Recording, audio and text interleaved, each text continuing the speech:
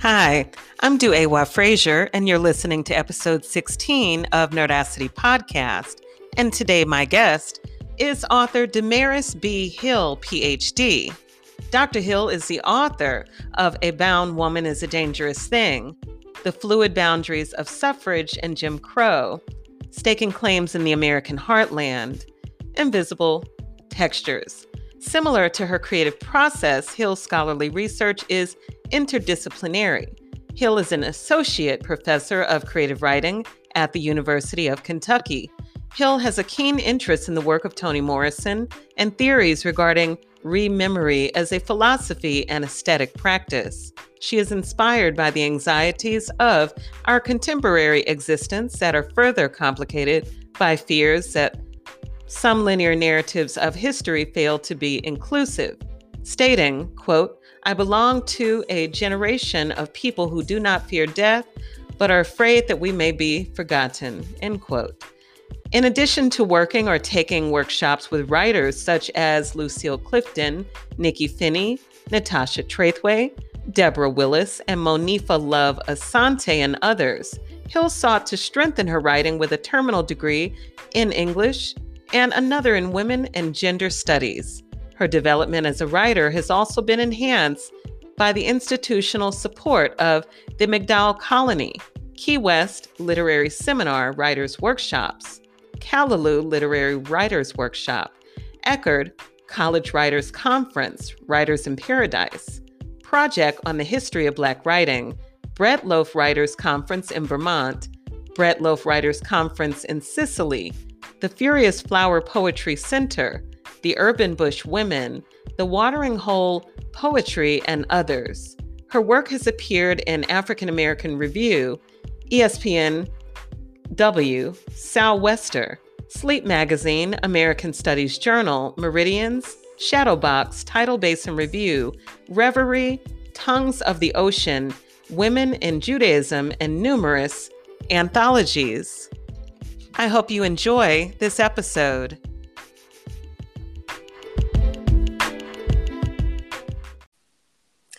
Hi, Damaris. How are you? I'm great, thanks. How are you? Good. Thank you so much for joining me on the podcast today.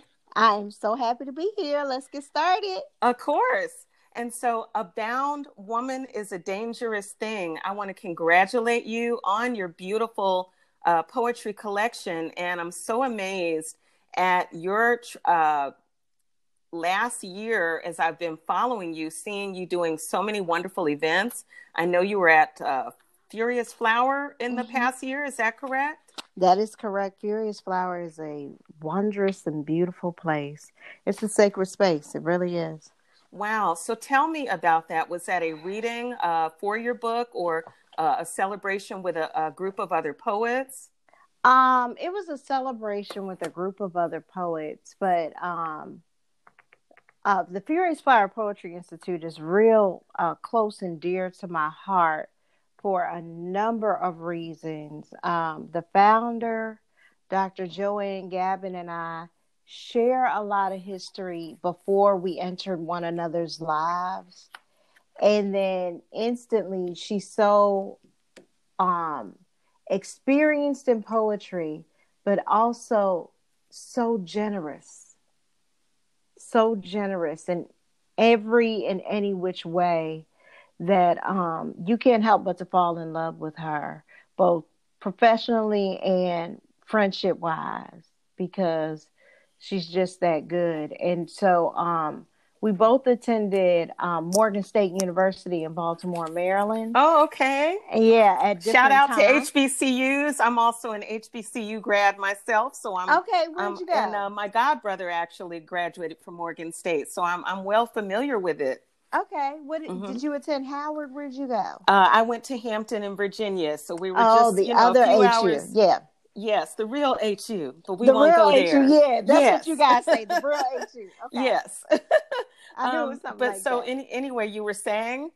Yeah, I just want to also say about Hampton, I really like Hampton, and I wanted to attend Hampton, but y'all got that graveyard on the campus. No, that's not really a part of the campus life. however. Okay. How about Yeah. the ocean, honey? How about the beach? Listen, The y'all, seafood. right. You guys had me on all of that. And I saw that little graveyard and I was like, oh, Daddy, I can't go here. Oh, girl, that ain't nothing. But you went where you went, and it's Mm-hmm. all HBCU love. It is all HBCU love. It is definitely all HBCU love. So we both graduated from the same English department at Morgan State University, which is a very fine English department. And we shared some instructors whom later, in probably maybe 10 years or more after I met Dr. Gavin, I learned this information. And I learned that we shared a lot of friends, big sisters, aunties, and, and also professors and teachers. Wow, that's wonderful. Yeah. And so would you say Dr. Gavin is a mentor of yours in terms of poetry and academia? Definitely. I think that's kind of an understatement, right? Because Mm-hmm. she is definitely a mentor to any who come in contact with her. But it's also important to extend that metaphor of her being a mentor to also really talking about her being a guiding force in African American poetry. Wow. Mm-hmm. Right? It's important to talk about her in that context because, like, a mentor is kind of understating the kind of work and pilgrimage that she instructs. Sure. And I loved it. Now, I don't know her, so that's why I was, mm-hmm. Asking. I know her, have seen her name linked with Furious Flower, but it's nice to hear about your sharing of your connection and relationship with her, because that's community. It's community, and it's so important because I don't have the communities such as like Cave Canem or some of these highly prestigious, I would say, creative writing communities that a lot of my colleagues have been a part now, of. that's so odd, Damaris, because I actually always thought of you as a Cave Canem fellow. I kind of see you in that grouping of illustrious poets of, the next generation. Believe me, I tried. I tried lots of times, and I know many of them, and they're so wonderful. And same for me, by the way. I'm not a fellow but I've been in the circle and done some workshops and all that.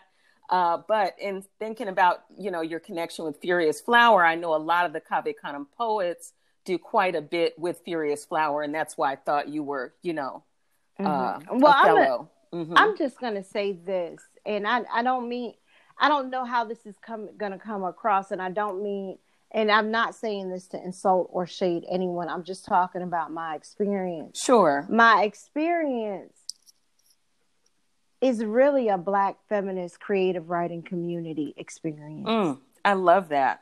Right. And I don't mean that to take away from any of the nurturing that anyone else has had. Oh, no, I don't think you do, because I see here that Roxane Gay blurbed your book. Eve Ensler blurbed your book. And so that is, that community of women for sure. Yeah. And that community of women, they were, and Ada Limon, they were very generous to me for blurbing my book, and Mitchell Jackson, very generous to me. But I just want to, in this particular historical moment, I want to say some things about Black feminist community. Please do. Yeah, because we've seen the power and the cultivation of Black women's community to initiate positive justice and democratic change in this country. And what I want to say is, number one, 85% of Black women that earn degrees at HBCU environment. You got that right. And not only that, go on to Ivy Leagues and grad school and all this other stuff. And HBCU was the foundation. Right. And it is a network, a training ground, and a boot camp for leadership and justice in any arena. Right? In any arena. So I was fortunate enough to go to Morgan State University, as I spoke of, and met there Monifa Love Asante, who is also a great poet, playwright, fiction writer, who encouraged me to reach out to Lucille Clifton, Wow. who encouraged me in turn to go to Furious Flower when I was working as a college administrator and did not understand the significance of that space. Mm. Mm. How blessed you are. And you're basically saying you have met and been in the same space with Lucille Clifton. Right. But I mean, that's not what that, yeah, I'm saying that. But what I'm trying to say is that my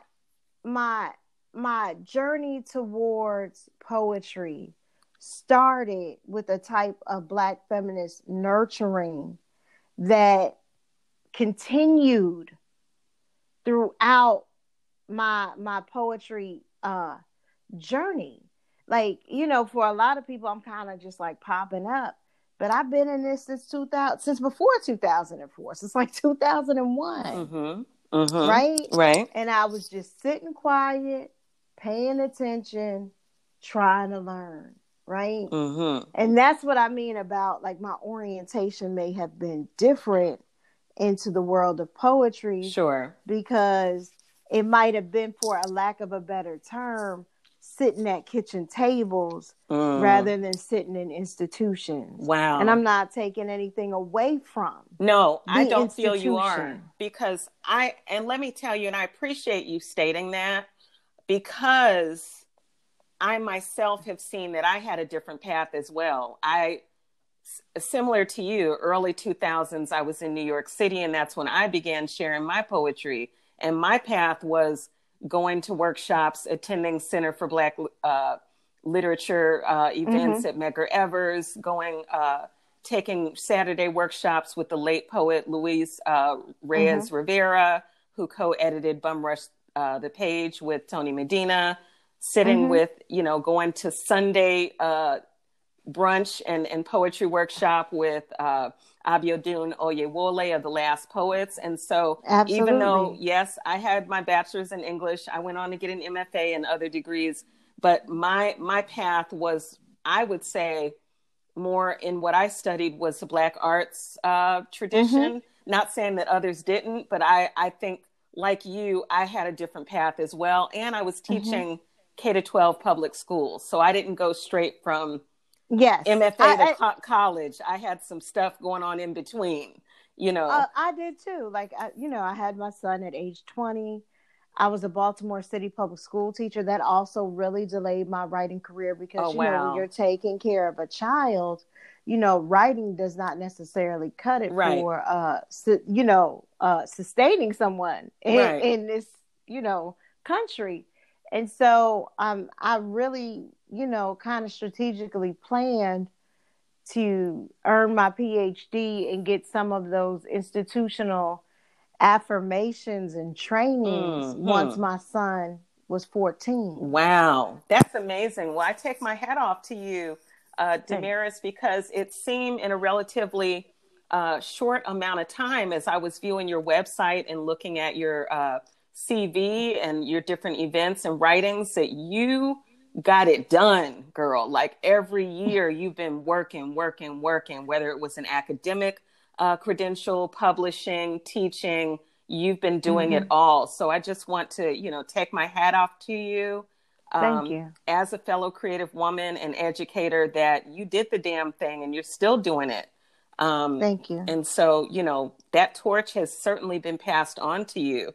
And so in terms of A Bound Woman is a Dangerous Thing, what was your inspiration for this collection? Well, I had a lot of inspiration, but the short story is I have been rewriting this manuscript probably since 2001 under Monifa Love Asante. And what you see now is the third iteration of my first manuscript. Right? And so sometimes you have to mature into the work that you want to do. Right? Yes. And who I was in 2001, even though I had ambitions to write a book very much like this, I wasn't quite there. I wasn't ready for the book. I wasn't ready. I wasn't mature enough. I wasn't skilled enough to write the book. I thought the book was done in 2012. And in between 2012 and 2014, I submitted the second version of the first manuscript, right, to a number of places. And I was ranking, but I wasn't coming in with any prize. Okay. And one of my friends, who's also a multi-genre writer, he was like, look, you're not hooking any prizes because this is really 3 manuscripts. Whoa. And I was like, what? And he was like, this 3 manuscripts, man. And he was like, what you need to do, he's like, you're never going to, and I needed to hear this, you're never going to run out of ideas.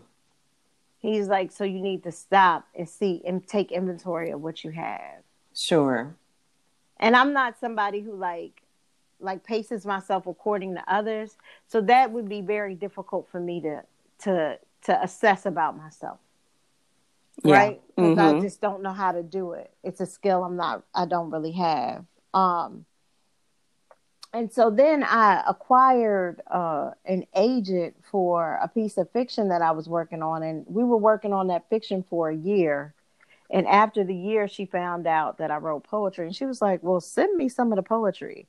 And like, I sent her like, I think it was like maybe 10 pages or less. And she said that night, she was like, oh, this poetry is coming out first. And I was like, woman, are you crazy? Wow. I was like, people can't eat off poetry. I got student loans. I got a baby in school. Like, you tripping.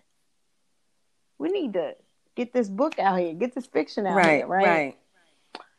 And so, you know, she let me talk junk. And my mentor, you know, I love working with feminist women because they the same way. They be like, I done told you, right? Like they so, you know, she let me play around and think I was doing what I told her I was about to do. And I called myself tightening up that novel. And as soon as I put that novel on her desk, she was like, where that poetry at? Wow. I already told you that poetry is coming first. And, you know, by the time I was in my 40s, I had enough sense not to talk back. Right. But before then, I didn't. I done said lots of crazy things to people about what I'm about to do. Right. You know what I'm saying? Right. But at that point, I had matured enough and I had enough sense to shut up and just sit down and do the work. Because it sounds like you had people in your corner and they were kind of giving you those cues, you know? Yes. And that's what's really great. Yeah. And what she said when she read the manuscript, she said, this is a great manuscript, but it's 2 books. And I said in my mind, nah, it's really 3. But I just let her keep talking. She said, we're going to break this book up.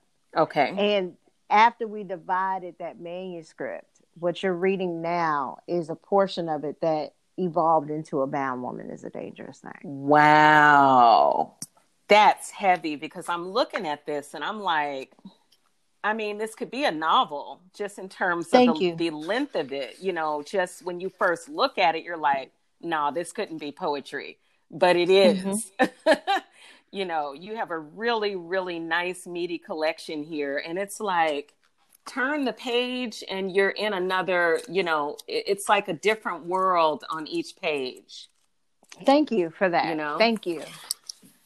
And so I was very fortunate for that. We didn't think that a publishing house would take me on my own terms. We didn't think that.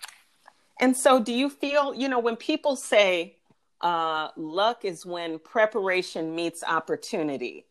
Absolutely. Okay. Absolutely. I've been writing this now. I've been writing this poetry book. I mean, I told you since like 2001. Yes, you did. And then right. And I've been looking at women in prison and this whole complexity of that and the erasure of that in the American landscape since at least 2008. Nobody anticipated in 2008 when Barack Obama was being elected in the era of hope. Nobody anticipated this cultural moment. So right? True. And so it is that. And so let me ask you, because Sandra Bland happened in, I want to say 2018, 2017. Sandra Bland happened 16 or 17. Okay. Yeah. Were you at that time, did you have a sense of, because those kind of things were happening, it seemed like so quickly, one after another tragedy. But they weren't. They just weren't publicized. They've been happening. Like the persecution and reinforcement of social hierarchies that impact Black women violently, socially, or professionally is a constant in American culture, because it's the only way that you can continue to perpetuate this false belief in a hierarchy where white and male is at the top. Mm-hmm. I mean, name one Black woman you know that don't get it done. Oh, I couldn't do that because all of them I know get it done. Right. And I'm not taking away from other people's stride or other intersections. I'm not taking away from that. But yeah. Did you somehow, I guess too, what I'm asking is, did you somehow feel at that time your collection was not complete until you could reveal some of those voices, as you have included Sandra Bland? First of all, let's be very clear. Yes, ma'am. I am extremely insecure about my writing. It is the most insecure space in my entire life. You have got to be kidding. No, because I'm looking at this going, Genius Fellow. What do they call it? That's the Guggenheim Fellowship. No, I am extremely, like, I didn't think this book was finished when I turned it in. Oh, no, you're not. You're a perfectionist. That's what that is. I don't know what that is, but okay. I mean, I'm telling you, I was like tragic. Not even tragically, but I'm extremely insecure. I never know when work is finished. Mm-hmm. I do rely sometimes on my friends telling me Sandra Bland did come after a lot of when we were able to secure Bloomsbury to publish the manuscript. My editor at that time was like, listen, you don't have to change anything in the book and I'll take it right now. And I changed the book twice. You mean after she said, I'll take it right now? Yeah, I changed it twice. Like, I'm extremely insecure. It's one of the reasons why I'm trying to like really get to the bottom of this. It's something I'm working on. I think it's one of the reasons why I wear a lot of makeup when I have to read. No, because I'm so scared. But that's our culture, girl. I mean, I got into wearing makeup some years ago too, and I love it. I put on makeup just to do my podcast, even if a person can't see me. That's our drama. You ever seen Ntozake Shange, right? When she was living? Of course. Girl, she could wear some eyeshadow, some rouge, some eyeliner. Yes. And I do love a beat. Yes, that's what I'm talking about. Yeah, but it's also a way for me. I think it's also a kind of mask for me because like I try to be as intimate with the page as I can. Mm-hmm. And it doesn't mean that when I'm reading this, I'm like, oh my God, why am I telling all my damn business? You know, like, excuse me for cursing. But, you know, when I read it, and I mean, I own it, right? But it doesn't mean when it's time to revisit it that it's easier. Wow. You know? Or is it like what your friend said? You're adding on to this one collection, not realizing this is like 3 books. Like, when do you cut it off? You know? I don't know. I don't know. And I really don't know. And so the other 2 are in the works or being worked on, you know? Sometimes, you know, I'm working on my second poetry collection now. Some of the poems from the initial manuscript are in there, and there are some additional poems, you know, that I don't know if I said all I needed to say. Like, I still have the same doubts, you know. I don't know if I said all I needed to say.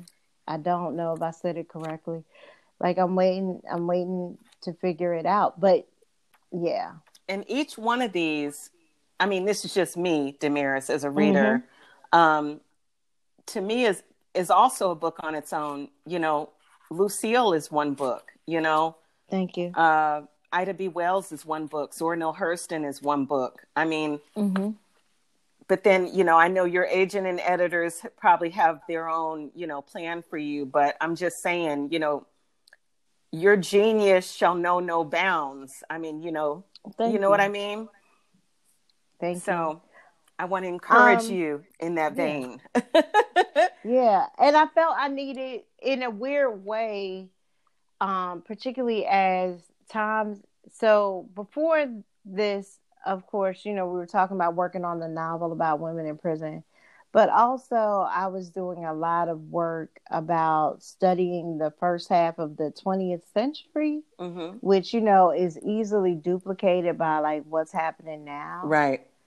So, after like in 2015 and 2016, when things started to culturally shift away from the hope and civility that Barack Obama ushered into American society, into something more visceral, criminal, and anti-American. Truly, right? truly.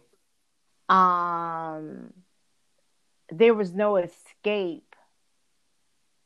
You know, there wasn't a lot of a breathing room in between my imaginative work and the reality unto which we were all living. Mm-hmm. And so at that point, a strategy that I had developed in graduate school helped to inform the book, because as things became more tense, I would take like my little bit of like Black feminist vitamin, right? Mm-hmm. Like Black feminist sustaining vitamin before I leave out the house. I'd be like, all right, let me just get a couple of quotes in from Toni Morrison your armor. to remind me, right? To remind me as I go out, I need this helmet on. Right. So the things that the world are telling me will not impact who I am and how I'm negotiating this space. I need to be informed by my ancestors who have more knowledge than I do, better strategies, and already know how to survive a time and place like this. True indeed. And so, and that's kind of the book. So Damaris, that leads me to now two questions. One, in this time that we're in, where does a writer like you go to for support, you know, during this time? Okay, so COVID is very, very hard for me. The first draft of my next poetry collection was extremely sad. And it's about Black girlhood. And I really had to go back through it consciously, looking for spaces of joy and where I could expand upon it.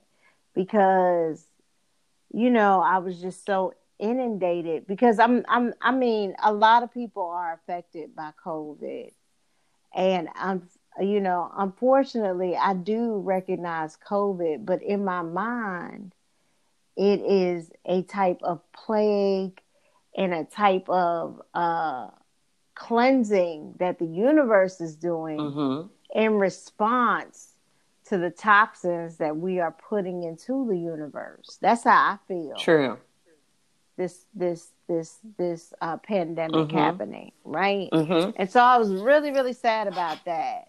And then I was really, really sad about the cognitive dissonance of some of my brothers, sisters, cousins, that call themselves Americans in this place that we have called America, but ain't really America.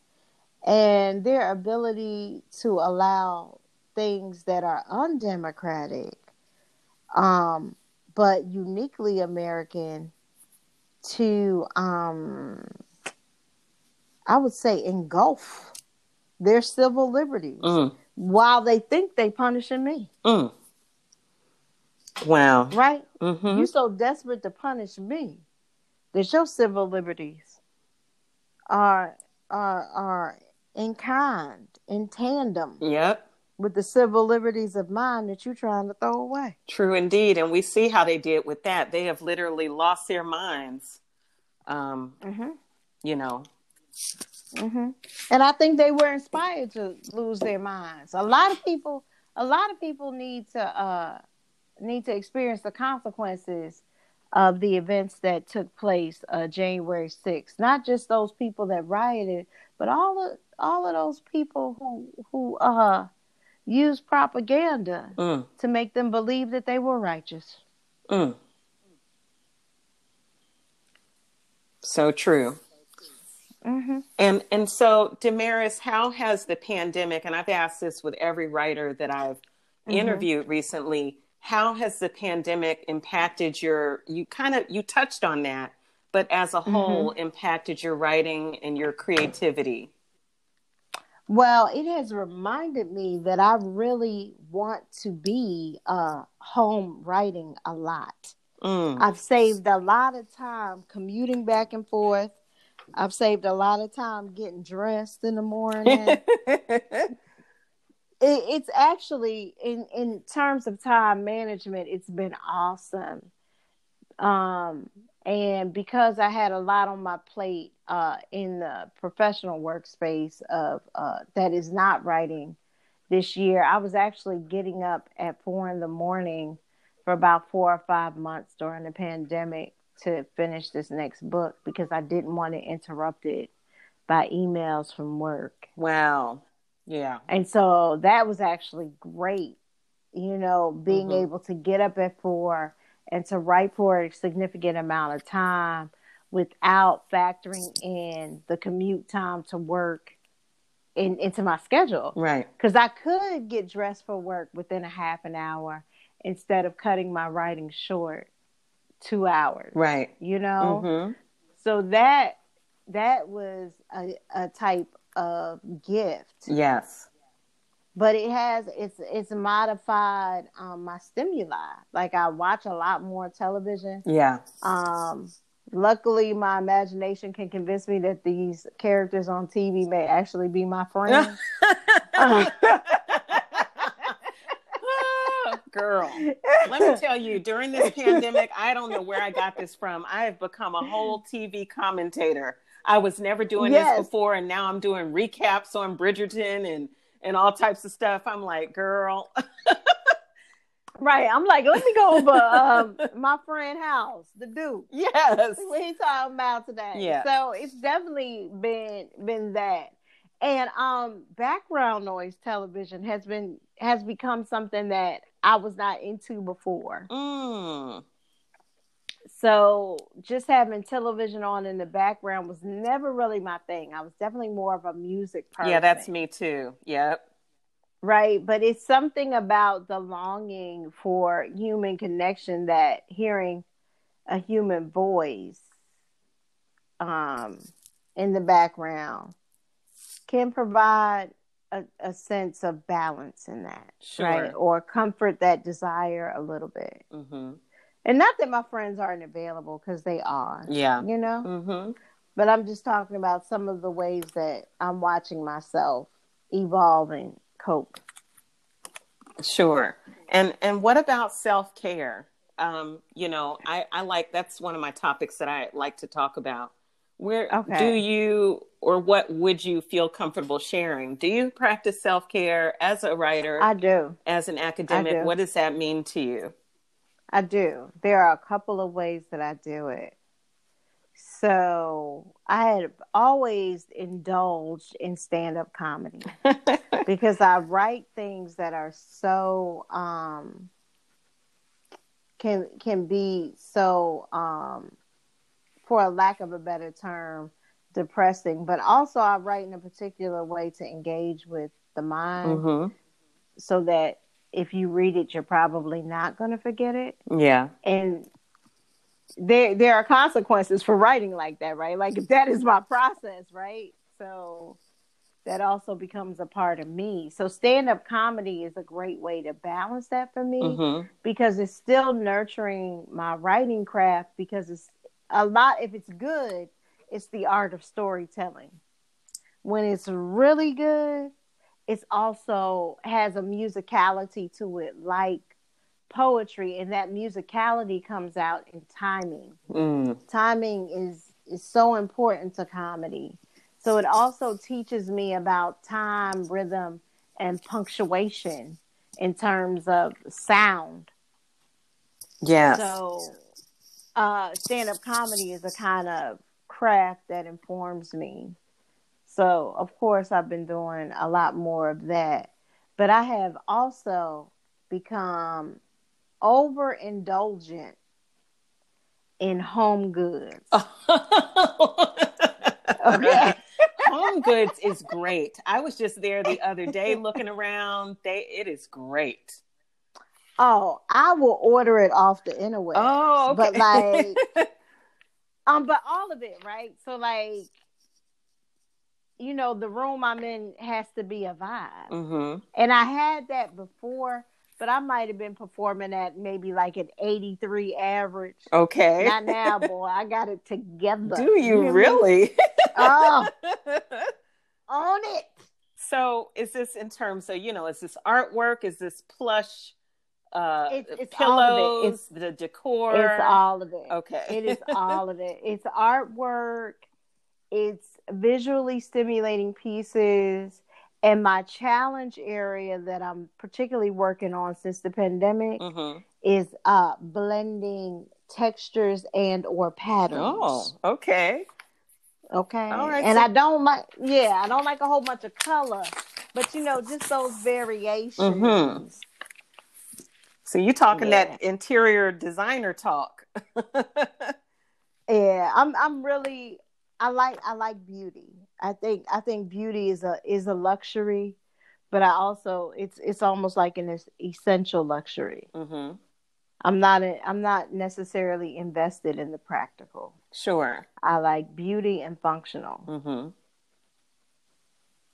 And so, do you have a particular writing routine even I do. now? Okay. I don't always stick to it, but I don't really like to sit down and write for less than 4 hours. Mm-hmm. So that's why getting up at 4 a.m. is so important, because then I can make sure that my phone is off and I can just sit and be with the voices in my head or whatever there is to do. I like to read for a good portion of that 4 hours before I begin to write. Mm-hmm. I have a tea kettle now in my study or library, so I don't have to leave. Wow. Yeah.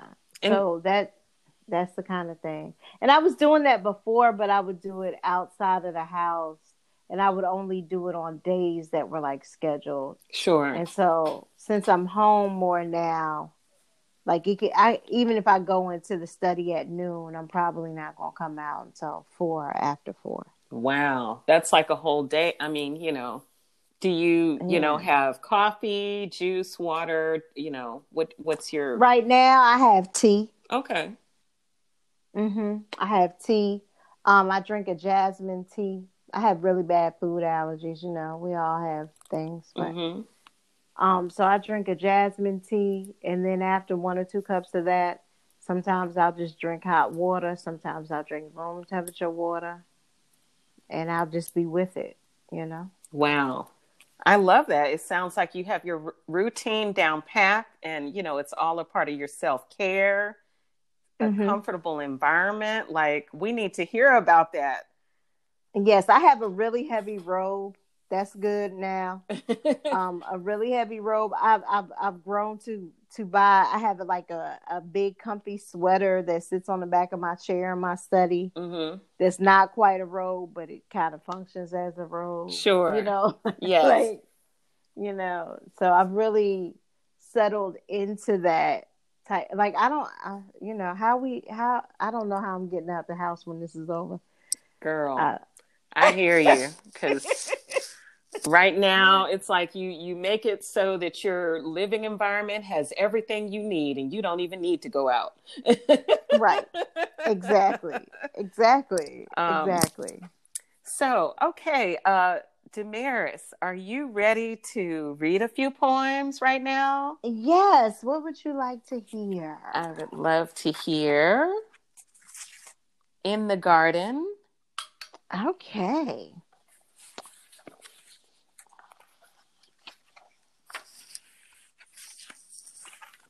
So, I already spoke that Miss Clifton was very, very generous to me when she was alive. And I actually did my master's thesis looking critically at some of her work. And so, yeah, she was very, very nice to me. And I couldn't imagine putting this book together in the iteration that it was in and not including some of these poems. So, In the Garden, an echo poem for Miss Clifton. In the garden of marble and men, I swivel slowly in. I am some clay-faced Janus, following the drums of your tongue. Did you know these walls are prone to echo? God is dead, yet the walls are greedy for confessions. Your words mirror my truth. Forgive me. My voice is a tapestry of tacks trying to wear the skin of your hymns. Excuse me, I do have to get my reading glasses. I love you, but I have to take a quick second and find them. Oh, sure. Okay, I found them. Okay, I love that. You know what? And I could see, wow, it's like I could see Miss Clifton's face, and this poem is just so easy. It just flows. Thank you. Now, is there a reason that you split it up into the two stanzas? And a lot of these poems, I wanted permission to have a conversation with a person, and not this specific poem, but some of the poems, I even asked permission to have a conversation. And so in this, Miss Clifton, one of the things that she talks about often, and one of the things that she told me, is that when you have space in the poem, it's not for the poet, it's actually for the reader. And so I wanted to talk about like a space of admiration, right? That was kind of distanced. And then the second stanza is a type of intimacy where I'm like, a little bit closer to the work of Clifton, right? Sure. A little bit closer in my type of admiration, right? That's not from a distance. And so I kind of wanted to play with that. And I also wanted to play with this idea of echoes. I mean, that's why I'm talking about marble. If you are distanced in a marble hall, there's a lot of noise, but there's not necessarily an intimacy. There's an echo, but there's not necessarily an intimacy. Right. But I think in the second stanza, I'm working towards an intimacy, a chasing type of echo, right? Sure. Beautiful, beautiful, very nice. Thanks. And thank you. So, what can we hear next?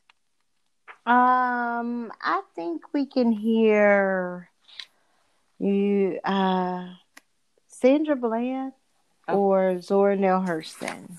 Okay. Let's go with Zora because it's definitely a writer. Okay. And I don't want to say that Sandra Bland is not a writer either. I mean, in terms of iconic writers. Exactly.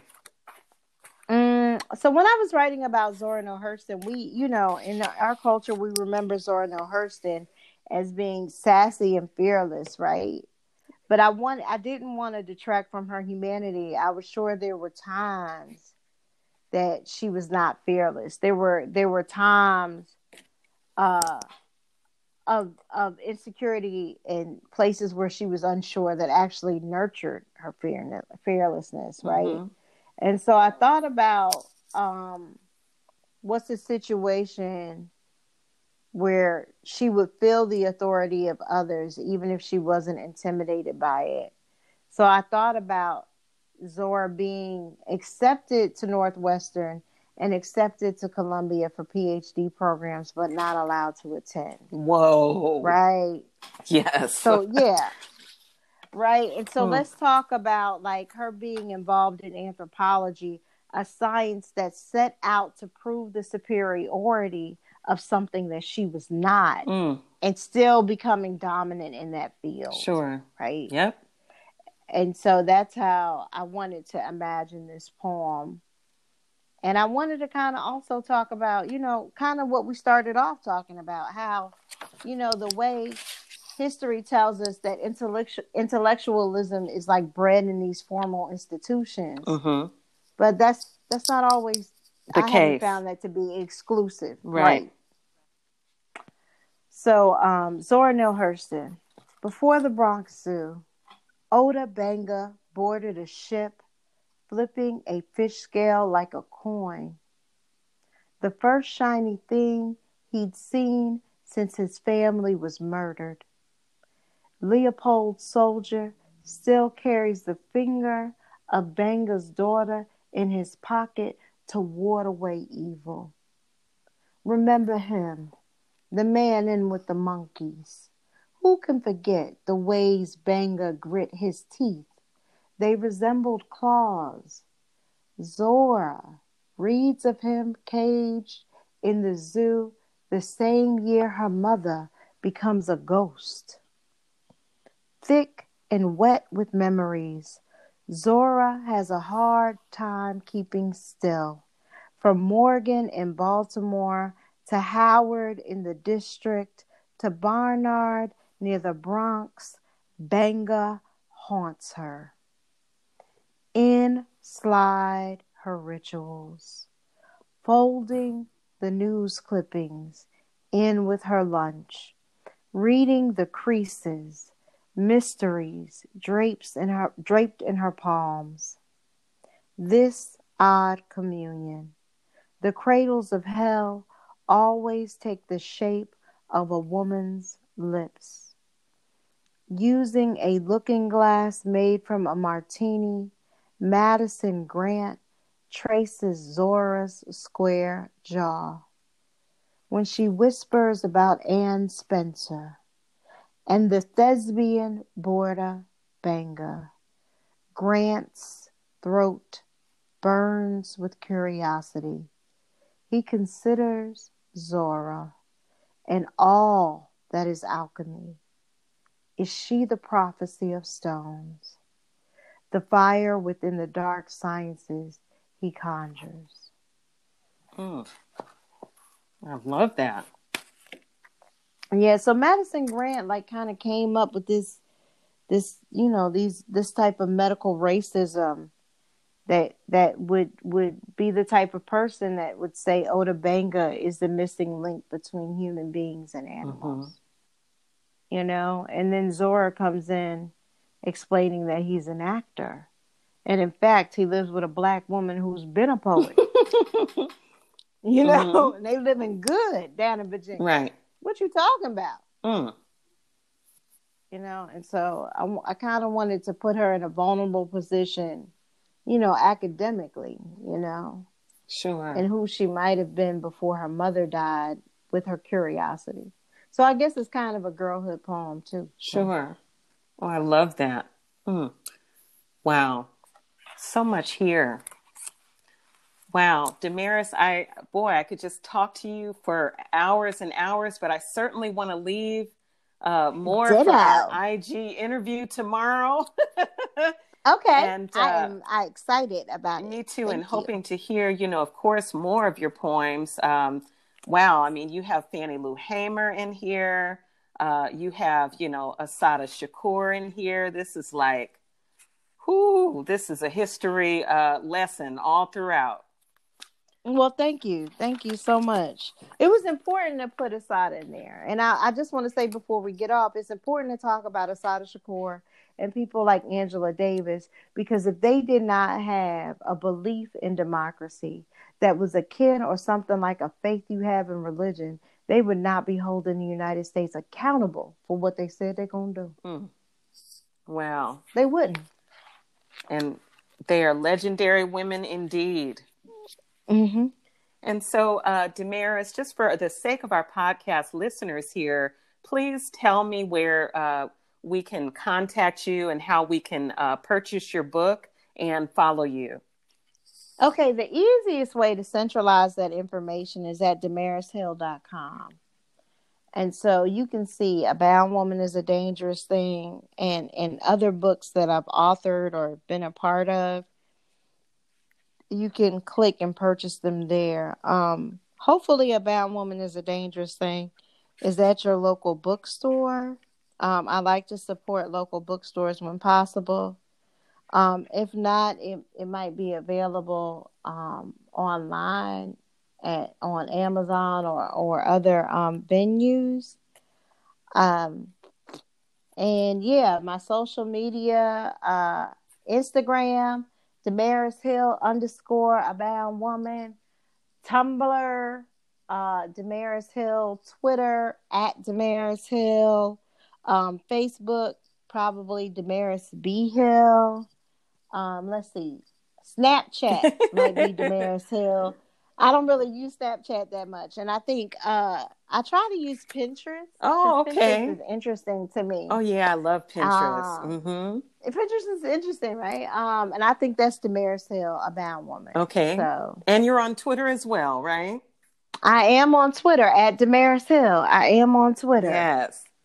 Well, Damaris, it's certainly been a pleasure speaking with you and hearing your poetic voice, as well as hearing about your writing life and your wonderful book, A Bound Woman is a Dangerous Thing. Thank you so much for joining me on the podcast today. And of course, I will continue to follow you and support everything that you're doing. Well, thank you so much for having me, and thank you for checking in and the work you're doing. This is great. Oh, thank you. Okay. All right.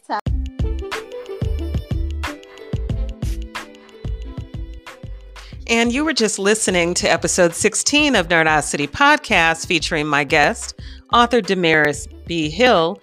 She is the author of A Bound Woman is a Dangerous Thing.